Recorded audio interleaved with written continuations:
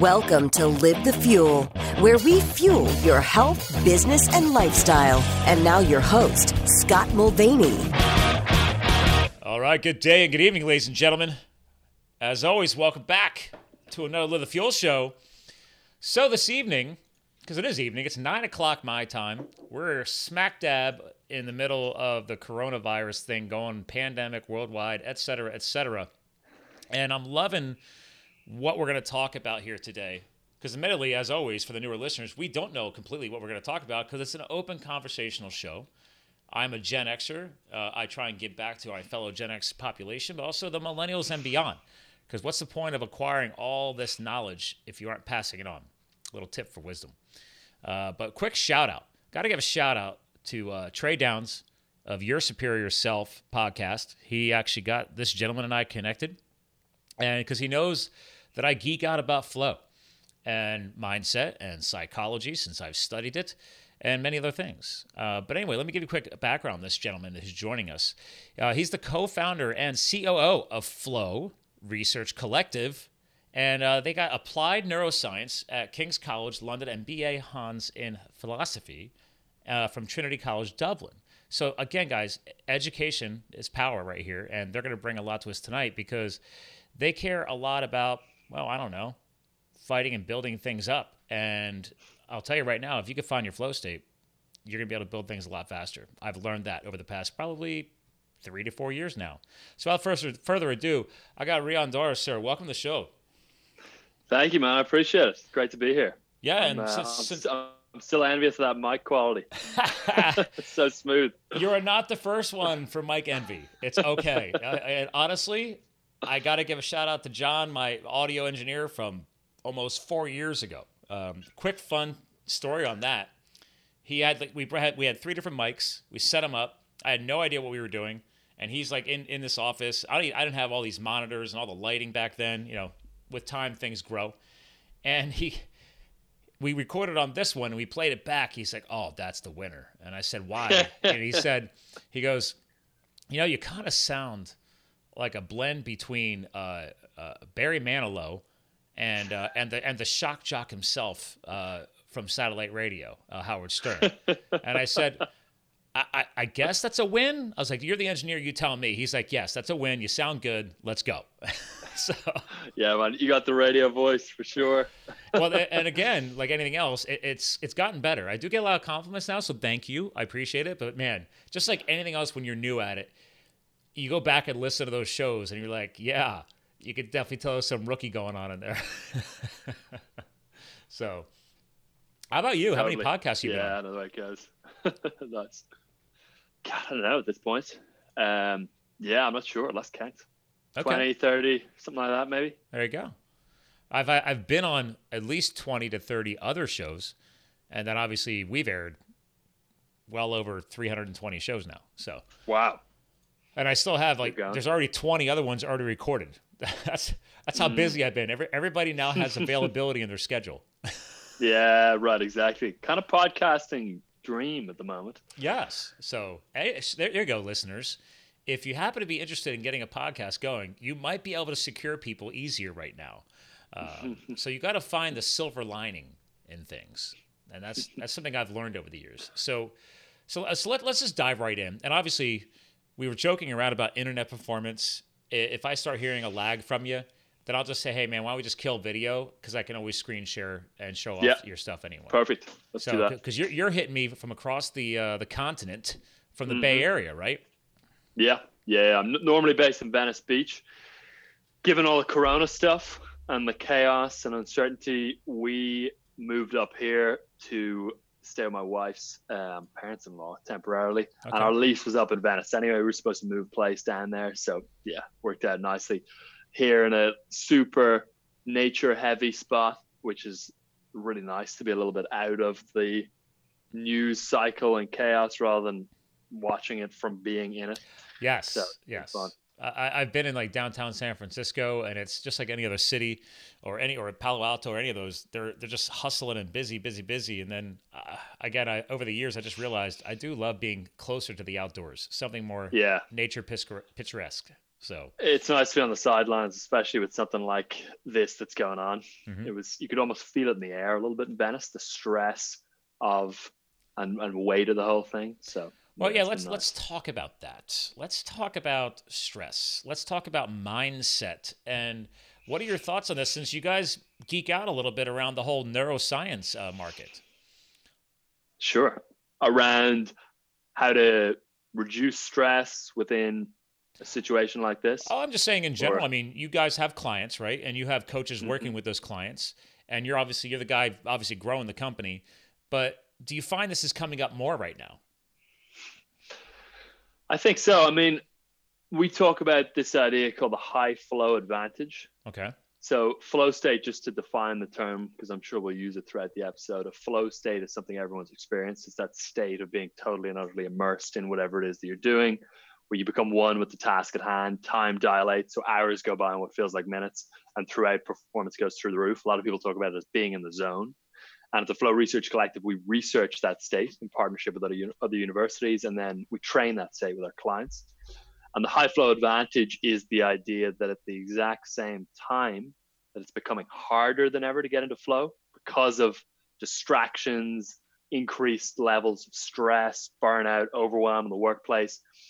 So it's harder than ever to get into flow, but simultaneously at the exact same time, it is more important than ever and more advantageous than ever to get into flow, because the big complex problems that we're faced with today in the 21st century require that deep ability to focus and hone in on something for a long, uninterrupted period of time to really make moves. So we see more and more that people are finding it more and more difficult to focus, yet it is more and more of a necessity. Well, so let's dive deeper into that. I love talking about this subject. I've had all different kinds of, we'll call them flow influencers, I guess, because everybody's got their own style or impact on it. And I mean, a couple years ago, I even had on an electrical engineer who literally can relate flow state to electrical flow currents. And he loves making that connection for people. And he actually put out a book about that. And I thought it was actually pretty genius. So interesting. Yeah, right? Check that out. Yeah. I'll have to Super find interesting, man. I was like, because I actually studied microelectronics technology when I was back in high school as a techie. And then I was going to probably go the electrical engineer route when I went to Penn State, and then stuck in the regular engineering world. Then I'd go into the business world. But anyway, the point was, I was like, oh, I totally get where you're going with this. And then I read his book, and I was like, oh, I get you. So it's funny because he refers to it the same way. It's like, we have these synaptic pathways. We have this energy. People don't realize that we're literally a walking power plant. And is this some of the topics you guys get into with your research? So our goal is to decode the neurophysiology of flow, which essentially means to understand and reduce down what is happening in the brain primarily, but also the body when you're in a flow state or when you're performing your best, which is synonymous with being in a flow state. So we are attempting to essentially understand all of the different physiological or neurophysiological correlates to a flow state. So when someone's in that state, that they can feel experientially what's actually happening to their physiology, their heart rate variability, signature, what kind of neurochemistry is circulating at that point in time. Are there other measures like core body temperature? And then when you can understand what is actually going on in the body, when someone's in a flow state, you can then start engineering it more effectively, train up a flow state by measuring it and then knowing what kind of behavioral triggers are resulting in you getting into that state. So when we can advance the science and figure out what flow actually is, again, neurophysiologically, then we can get much more effective at training flow so that people can access that state much more consistently and repeatedly and reliably ultimately. That's interesting. So, and you had a little bit of that electronic delay, but I was intrigued because you actually mentioned how you guys measure it. So how do you measure this? Is it performance related? And what kind of data are you acquiring on that? Yeah, it's a great question. So for now, unfortunately, most of the measures are psychological. Mm-hmm. So the science isn't yet at a point where we can do things like put on an EEG and then know if someone's in flow or not due to their brainwave signature. So it's primarily done currently with psychometric assessments that have been developed by a Hungarian psychologist called Mihaly Csikszentmihalyi. He is the quote unquote godfather of flow research. He wrote the original book, Flow, The Psychology of Optimal Experience, back in, well, he started doing the research in the 60s. I believe that book came out in the 80s. Wow. Yeah, so it's been a pretty long scientific journey, mainly within psychology and just more recently within neuroscience. But he developed a number of different psychometric instruments that you can use to gauge the amount of flow that an individual is experiencing. He developed those with another researcher called Susan Jackson. And that's our main use, or our main way of measuring flow. This is pretty cool. I'm going to be a self-obsessed geek right now. And so listeners, this is why I care about, because I didn't understand flow, years ago. And then I started chipping away at it, and you start hearing it more. And then you go to these mindset conferences and even entrepreneurial speaking events, and you find these other experts who all discuss this. They discuss finding that zone, as you hinted about. And then you start hearing the word flow more, or in the zone more. And then you start learning about meditation and being able to focus. So I'm intrigued on that. Like, do you guys talk about the impacts of learning meditation with this? It's a great question. So we get that question a lot. What's the difference between mindfulness, or a meditative state, and a flow state? There's a number of differences. One is that flow is inherently the product or the side effect of action and engagement. So with a flow state, you have to be doing a thing through which you get into flow. So flow is an inherently active state, whereas mindfulness, at least in contrast to a flow state, is a much more passive state. It usually just is the result of some form of observation, whether that's the observation of your breath or some other stimulus like music, or your heartbeat, or how your physiology feels, or something like that. So a flow state is an active state by default. You get into flow when you're surfing, when you're playing football, when you're coding, when you're writing, when you're speaking, whatever it is. Whereas mindfulness, again, is a much more passive state of tracking and observing objectively, without judgment, some form of stimulus. Again, usually that's breath or music or something like that. And mindfulness does, it seems, increase our ability to get into flow. So we always say that flow follows focus. Focus is a necessary precursor for flow, and mindfulness enhances focus. It's a form of mind training. You can improve your ability to hold your attention on a certain thing for an extended period of time through mindfulness. And as a result of that, you can focus better. And as a result of that, your likelihood of getting the flow also increases. Wow. It's funny we're discussing this because, and just so you know, you were just getting some electronic delays again. So I'm going to go ahead. Let me try. I'll flick it off. There we go. Let's see if that cleans it up a little. By the way, great headshot, by the way. It's a good look. That in the current video. Yeah. So, hey, man, when you got the hair, rock it. Exactly. But, I literally, about a half an hour before this call started, I was doing a pre-screening on another guy who had come across the show, and he didn't come through a referral like you did through Trey. So I always do a little pre-interview, and he's from Australia, and he's on this exact topic, not obviously digging into the neuroscience, but he's very big into discussing helping mostly business people, but channeling that unconscious state. Like a lot of us, he said, like the good thing is right now, a lot of people are, I will say good thing, because they're overwhelmed with the ability right now to have more time because they're not traveling and commuting and everything. They can free up time in their day to spend a little time getting deeper into themselves and uncovering some things that maybe they have not been dealing with or ignoring, and finding. And he talks a lot about the meditation component, but he and I geeked out about health and fitness because that's how I find my flow state. And you just brought up surfing, and like I'm a road cyclist. I race mountain bikes. I was a ski race coach. I'm a CrossFitter. I compete in CrossFit comps. So I'm all about. I got my breathing practices I do. When I'm on a bike, I don't think about my business. But when I get off the bike, within an hour, I will transition back into my business brain, and all that's out of the way. My stress is gone. I'm happy. I'm high energy. And exactly, So fitness for me helps me reach that flow state, and then that eventually unlocks a even better business flow state is how I think about it. Is that something along the lines would you guys talk to? That's a great observation, I think. That's interesting. So we, again, another one of the adages or common phrases we use is that the more flow you get, the more flow you get. Oh. And we teach our clients to have what we call a primary and a secondary flow activity.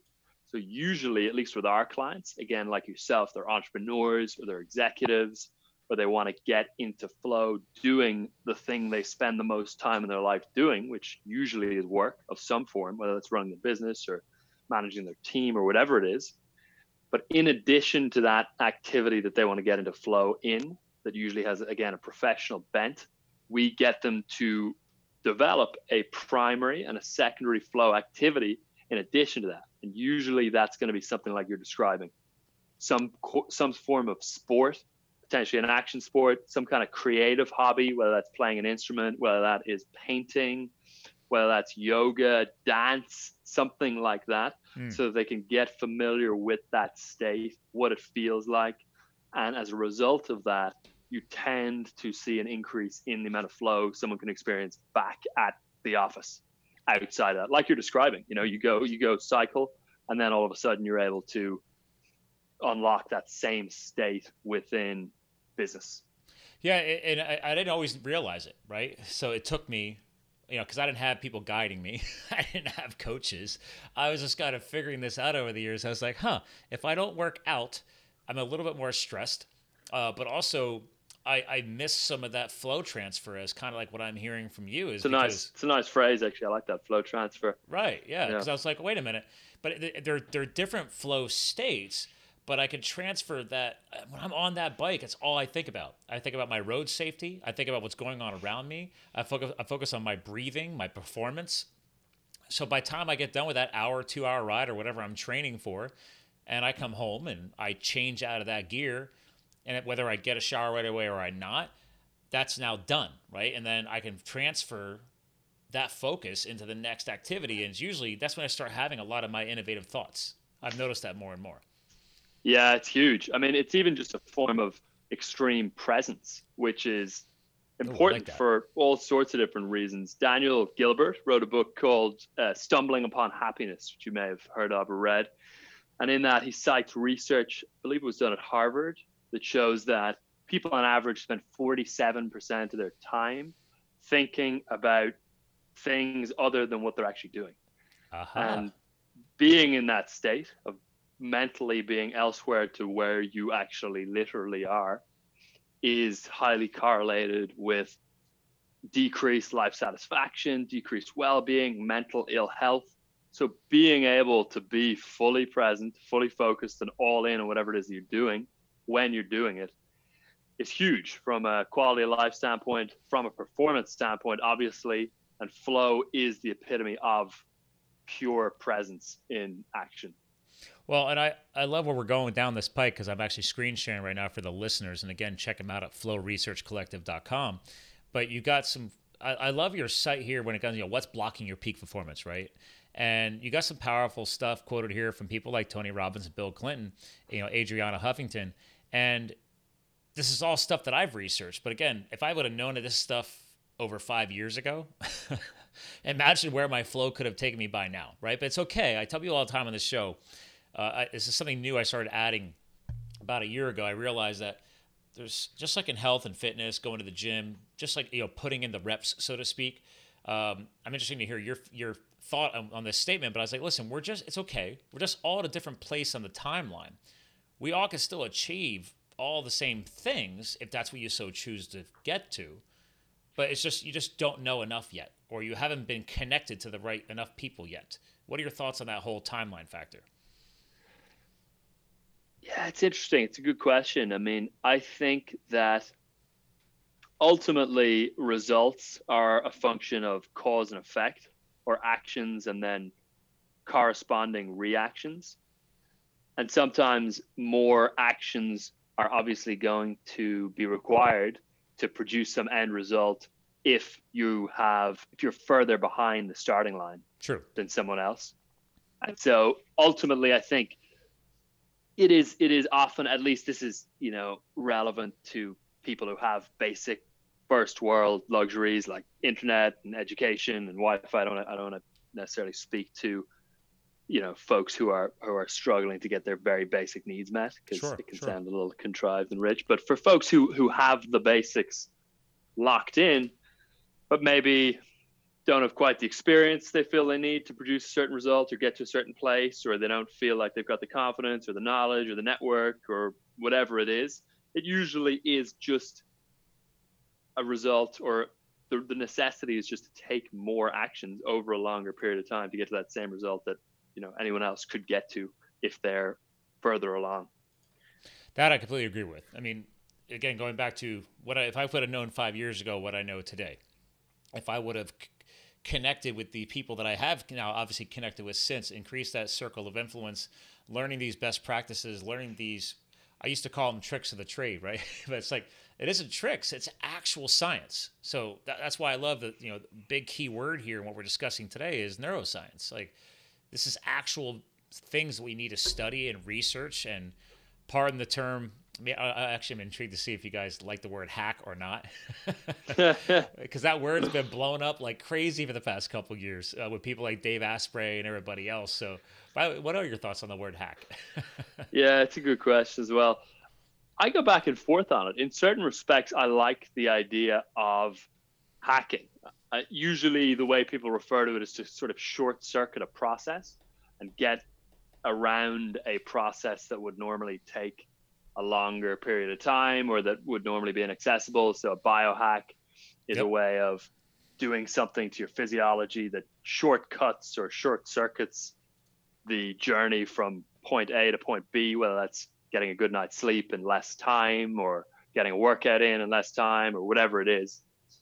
So I think hacks are absolutely possible. And when you know and understand the underlying science around whether it's biology or neuroscience, you can hack your physiology in different ways. And there are 100% hacks that you can find and execute on. But I think it's good to not adopt a mindset around constantly trying to, seek hacks or shortcuts or more indirect or more rapid paths to the end result. Ideally, you have the long-term vision and patience and fortitude required to trod the difficult path, but you're also obviously, just from a tactical standpoint, trying to identify hacks along the way to speed things up. So I think so long as you don't have a hacker's mindset in that respect, then yeah, I'm all for them. I could definitely attest to that.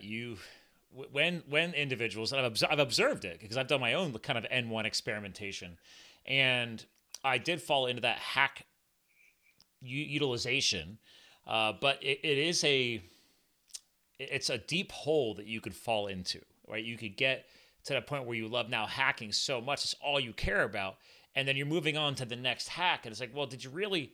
Great, if you haven't learned anything. Is my concern on that too, because sometimes people are looking for the shortcut on everything, and that's one of the side effects I've seen. We see it a little bit with flow as well in the world of our work, where flow is such an effortless, enjoyable, pleasant experience.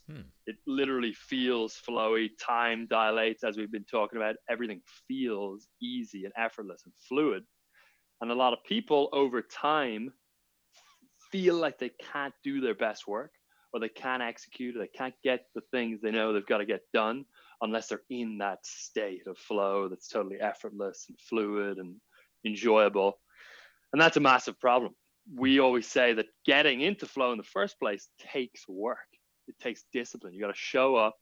You got to get into the activity that you're trying to get into flow in. You got to apply and deploy all of the flow hacking protocols. And then after some grind and some push and some effortful focus, you will get into that effortless state of flow. But if you're relying on it and banking on it, you're in trouble. And we call those folks, Stephen and Jamie Wheel did a great job of laying out their thinking around those folks in Stealing Fire. They call them bliss junkies. Oh yeah. And that's definitely I've read that book. Actually, yeah. I got a screen share again because I'm in that part of your site. And right here in the backdrop, there's Stealing Fire. I've read it. Tomorrowland. Oh, nice. I've read it. Bold. Nice. I've read. The Rise of Superman. I've read. Abundance I've read, but the last two I have not. Well, that is impressive, man. Damn. Kudos. I was like, Good, I'm good looking at podcast this. research. I was like, dude, I got like half these books. A small furry prayer, that final one there is actually killer as well. It's great. It's very Which different one from is the that? other ones, but it's a small furry prayer. That's Okay, the yes. final one there. On the All right. Yeah, it's badass as well. I'm But, gonna have to get see it. See, this is good. I'm getting notes again. All right, I have my next one. Hopefully they have it on Nice. Audible because I do love.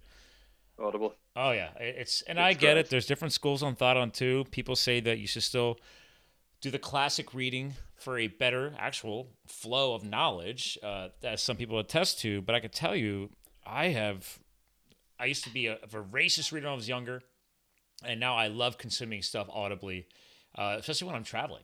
Because if I'm driving a car, I don't listen to music anymore in my car. I listen to audiobooks and podcasts for years now. So that's one of my things. So The way I read, I split books into 3 categories. So I have what I call quote unquote thought leadership books, which are a ton of the books that you'll see nowadays on the Times bestseller list, which are basically books with 1 or maybe 2 or at a push 3 core ideas that are usually relatively simple, that are extended out into a 270-page book so that they can fit the title on the spine of the book, and that actually aren't that dense in information, and originally, again, started out with a few core ideas. And those books I try and get physically, and I read, but I sort of scan them, and you can develop a strategy for sucking out the key information and reducing it down to the author's original idea. So that's how I read those books, and it's easy enough to identify if a book is a quote unquote thought leadership book. You can kind of tell if it's been written for, to get on the speaking circuit or as the top of a funnel or whatever it is. And they usually still have great ideas in them, but you can scan those. And then for books, I use Audible a ton for books that aren't too detail dense, but that have some overarching narrative or some overarching message that you want to get. So a lot of mindset books I find great on Audible. And then books that are meaty, detail filled, packed with ideas, and that are the opposite to thought leadership books in that they could be 5 times as long and there's still more to cover. I try and read those physically and take notes. Yeah, that throughout. becomes like a reference volume. You have to kind of know where everything is, go back to it. Some people highlight, some people post-its, whatever. But exactly, those ones, I find those ones tough to really give credit to with Audible alone. And then the sort of thought leadership books, I find at least that a lot of the pages are somewhat redundant. You can just tell that they've been extended out, and being in this space, I know that that's how those books are written as well. Oftentimes, there's a core idea and it gets fleshed out into a full book and repeated through lots of different stories. So you can usually extract that core idea pretty quickly as well. But I find that like quite a helpful stack or process for maximizing reading and learning time.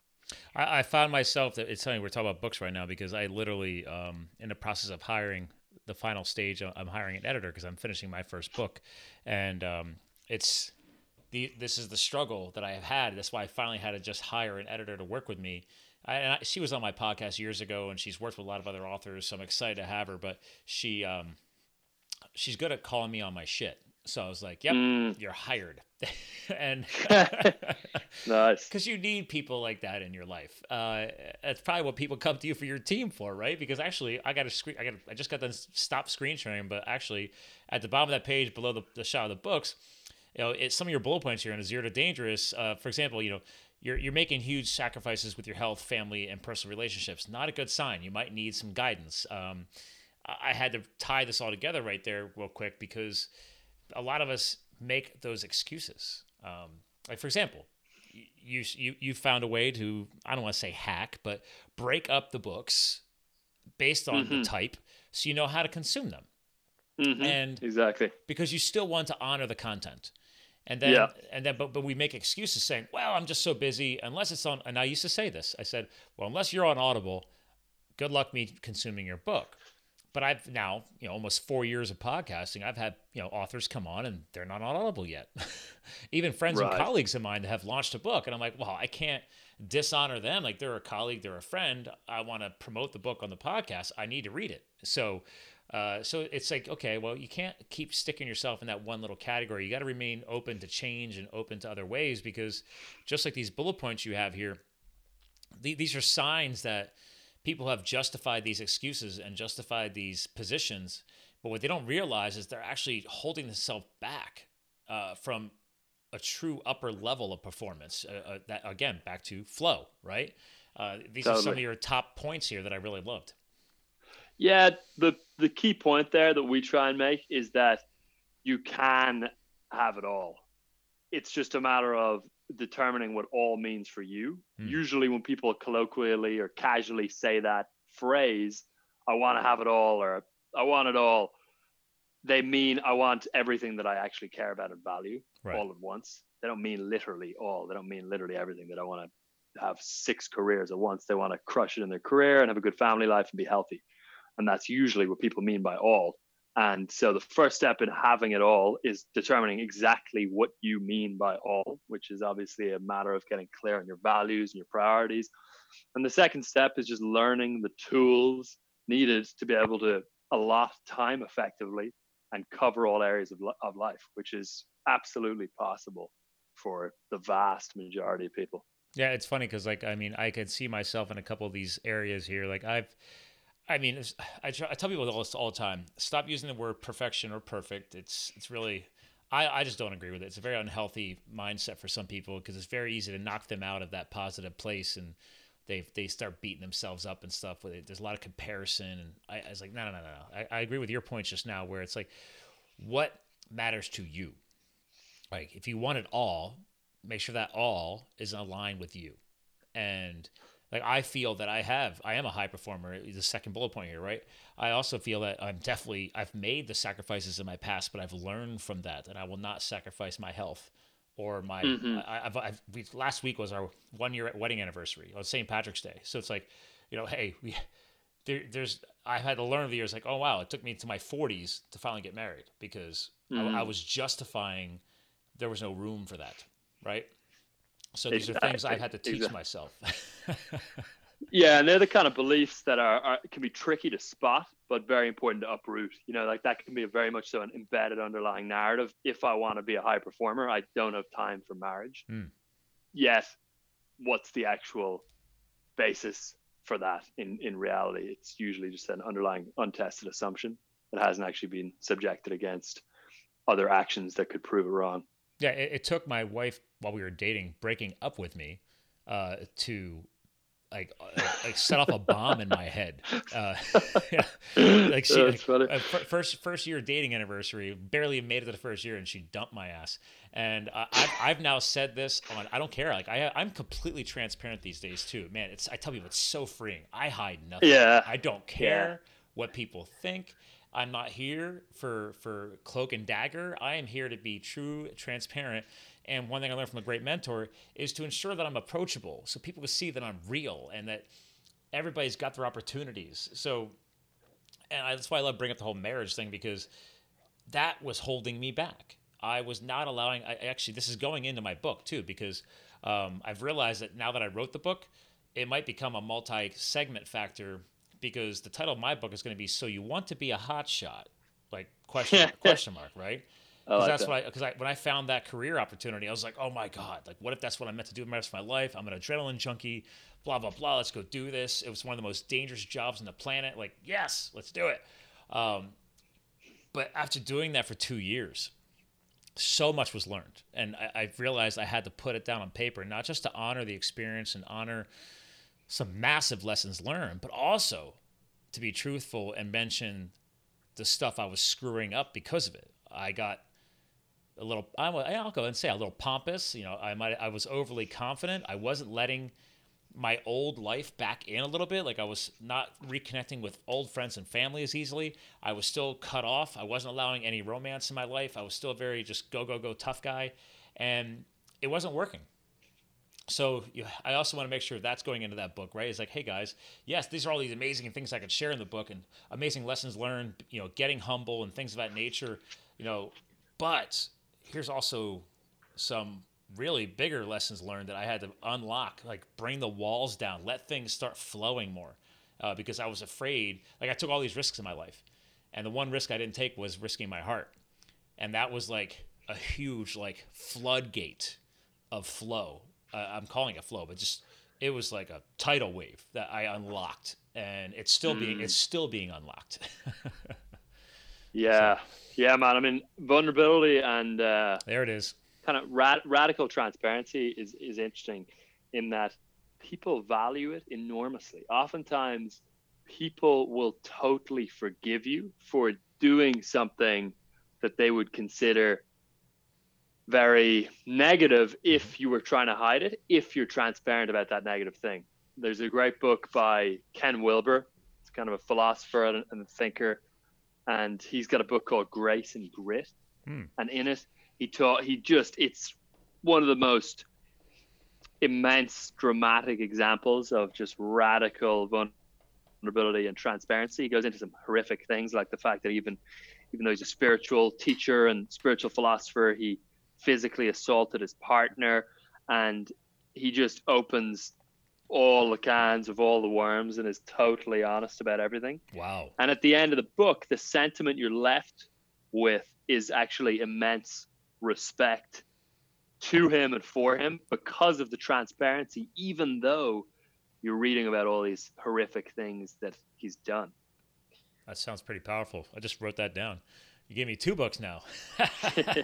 I mean, I've got a very large virtual library in Audible, and then this library behind me changes all the time because as I'm cycling stuff in, I'm also a bit of a minimalist. I don't like having too much stuff, but thanks to this podcast and thanks to some great fans, people be like, oh man, I can't wait to check out that book. And I'll be like, oh, I have it. I've already read it. Here, I'll just mail it to you, you know?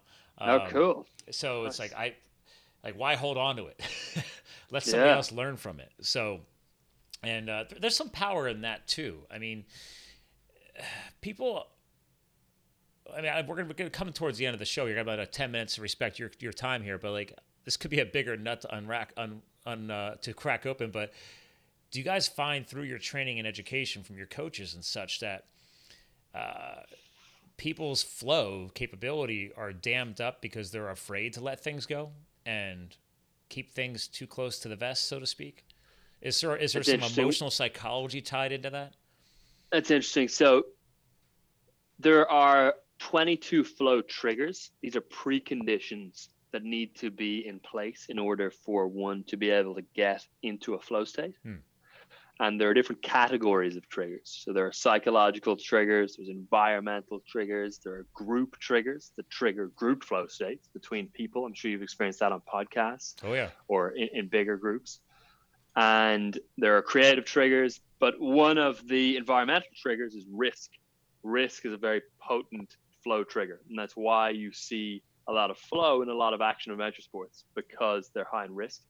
Risk drives you into flow. Evolutionarily, we are wired when we're faced with a risk to instantly drop in to optimal performance or flow. I can tell you, firefighting, yeah, that was... There you go. Dude, exactly.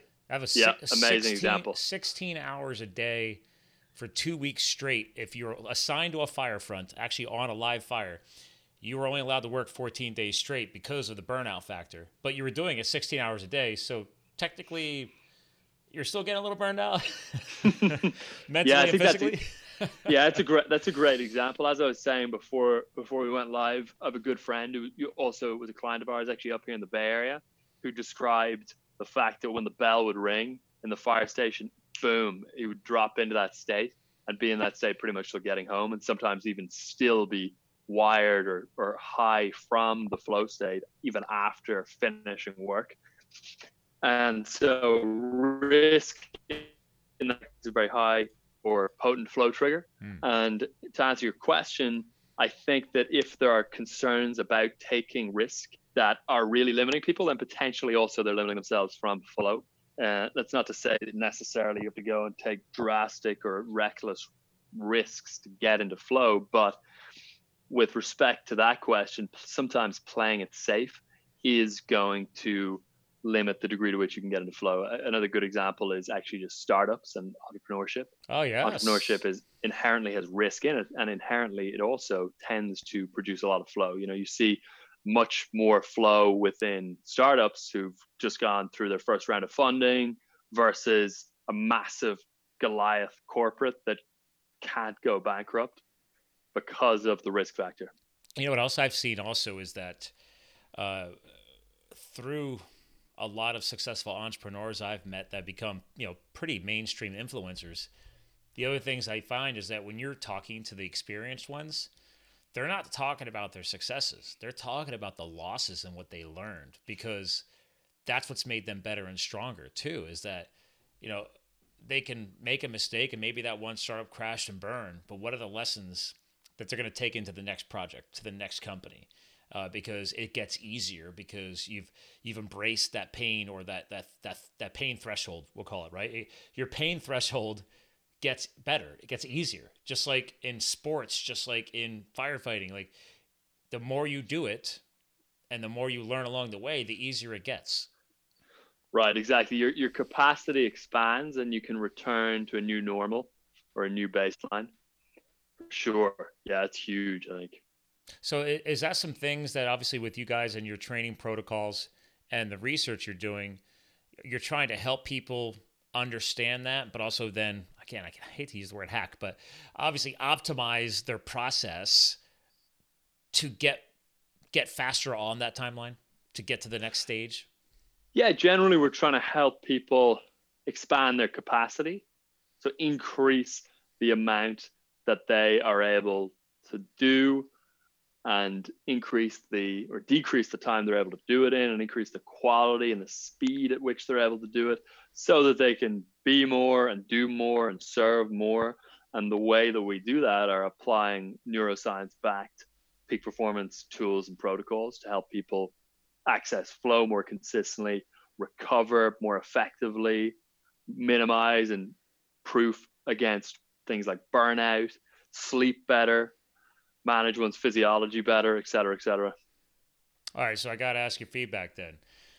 The tagline on this show is "We fuel your health, business, and lifestyle." I put health first for a reason, and I think I'm hearing that you might agree with me. Yeah, for sure. I mean, it's huge. There's a great article in Harvard Business Review by Tony Schwartz and Jim Lohr called "The Corporate Athlete." And they talk about this idea of primary and secondary competencies. And a secondary competency is health or energy or ability to focus or mindfulness or even ability to get into flow. And a primary competency is a specific skill that you are deploying, like coding or podcasting or editing.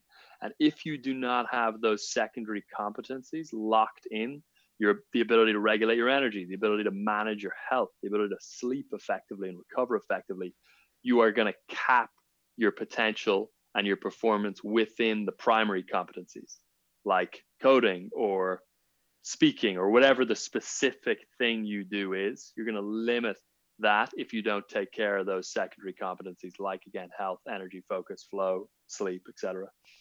Thank you. And you could totally tell you guys are near the Bay Area, near Silicon Valley, because you said coding a few times. And I'm like, yeah, you are right in that sector. There's so much technology going on there, so much innovation. It's hard not to bring up those professions, because I'm sure you guys are coming across it all the time. For sure. But exactly. I got a screen share again as we're coming towards the end of the show, because I'm a branding geek is what I do. I love to help people control their brands and grow their brands online. But one thing that stood out to me was this little red button under the training page. Was brace yourself for a high octane intervention. And then I scrolled down here below your free training option here for guys to get, kind of put their toe in the water, and the training stack, right? People hear about like supplement stacks and everything else. So I love that play on words. And then you got 0 to dangerous. You got art of the impossible, baseline to beyond. You're just living my style right here. Good. Yeah. Steven gets all the credit for the names. He is one of the best namers of things, books, trainings, everything that I've come across. His recent audiobook he put out was called Mapping Cloud 9, which I just thought was the coolest name. It's about peak experience, meaning Cloud 9, obviously. Yeah. And he's great. He's great at the names for sure. Dude. This is awesome. I'm loving this. So I can see why Trey wanted us to get connected. Well, so listen, I want to respect your time. And again, ladies and gentlemen, flowresearchcollective.com. But here's the best part. Because you're such an influencer in the neuroscience side of things and the flow we're discussing today, I ask my guest co-hosts to help close the show out with some, for the years, it was always, what are some final words? But nowadays, I've realized it's not just about the final words, but what is a legacy message? Like, if people forgot everything else we just discussed about you and what you guys are doing, what is something you want to leave behind for the audience if there was one thing they'd remember about you and what you guys are doing? This is more relevant to the times we find ourselves in with respect to Corona and the adversity people are facing, rather than our work directly, although there are interrelations between peak performance and flow and stoicism. But I'm a huge fan of Stoic philosophy. I think it's an incredible, as Tim Ferriss calls it, operating system for life and decision making. And there's a quote that is potentially relevant to a lot of people right now, which is that what obstructs the path becomes the path, which I've always found incredibly helpful to remember. Another way to put it that Ryan Holiday used for one of the titles of his books is "The obstacle is the way." In other words, what it is that we're facing is the thing that we're supposed to be facing. So it's just a matter of learning how to perceive it as positively as possible and then do our absolute best in the face of it. I love that. That's awesome. Well, listen, hang tight for a couple seconds. I'm going to give you a proper goodbye off the air so you can get back to your evening. Ladies and gentlemen, again, we talked about neuroscience today. We talked about flow state today. We got a few book tips coming in. All this stuff will be listed in the show notes, obviously, like we always do. So again, ladies and gentlemen, we're here to fuel your health, your business, and your lifestyle. I'd say he definitely helped us do that today. So thanks again for tuning in. And remember, you too can live the fuel. And we'll talk to you guys again soon. Thank you for subscribing to Live the Fuel. Stay connected on Facebook, Twitter, and Instagram at Live the Fuel. And remember, you too can live the fuel. So please visit us at livethefuel.com.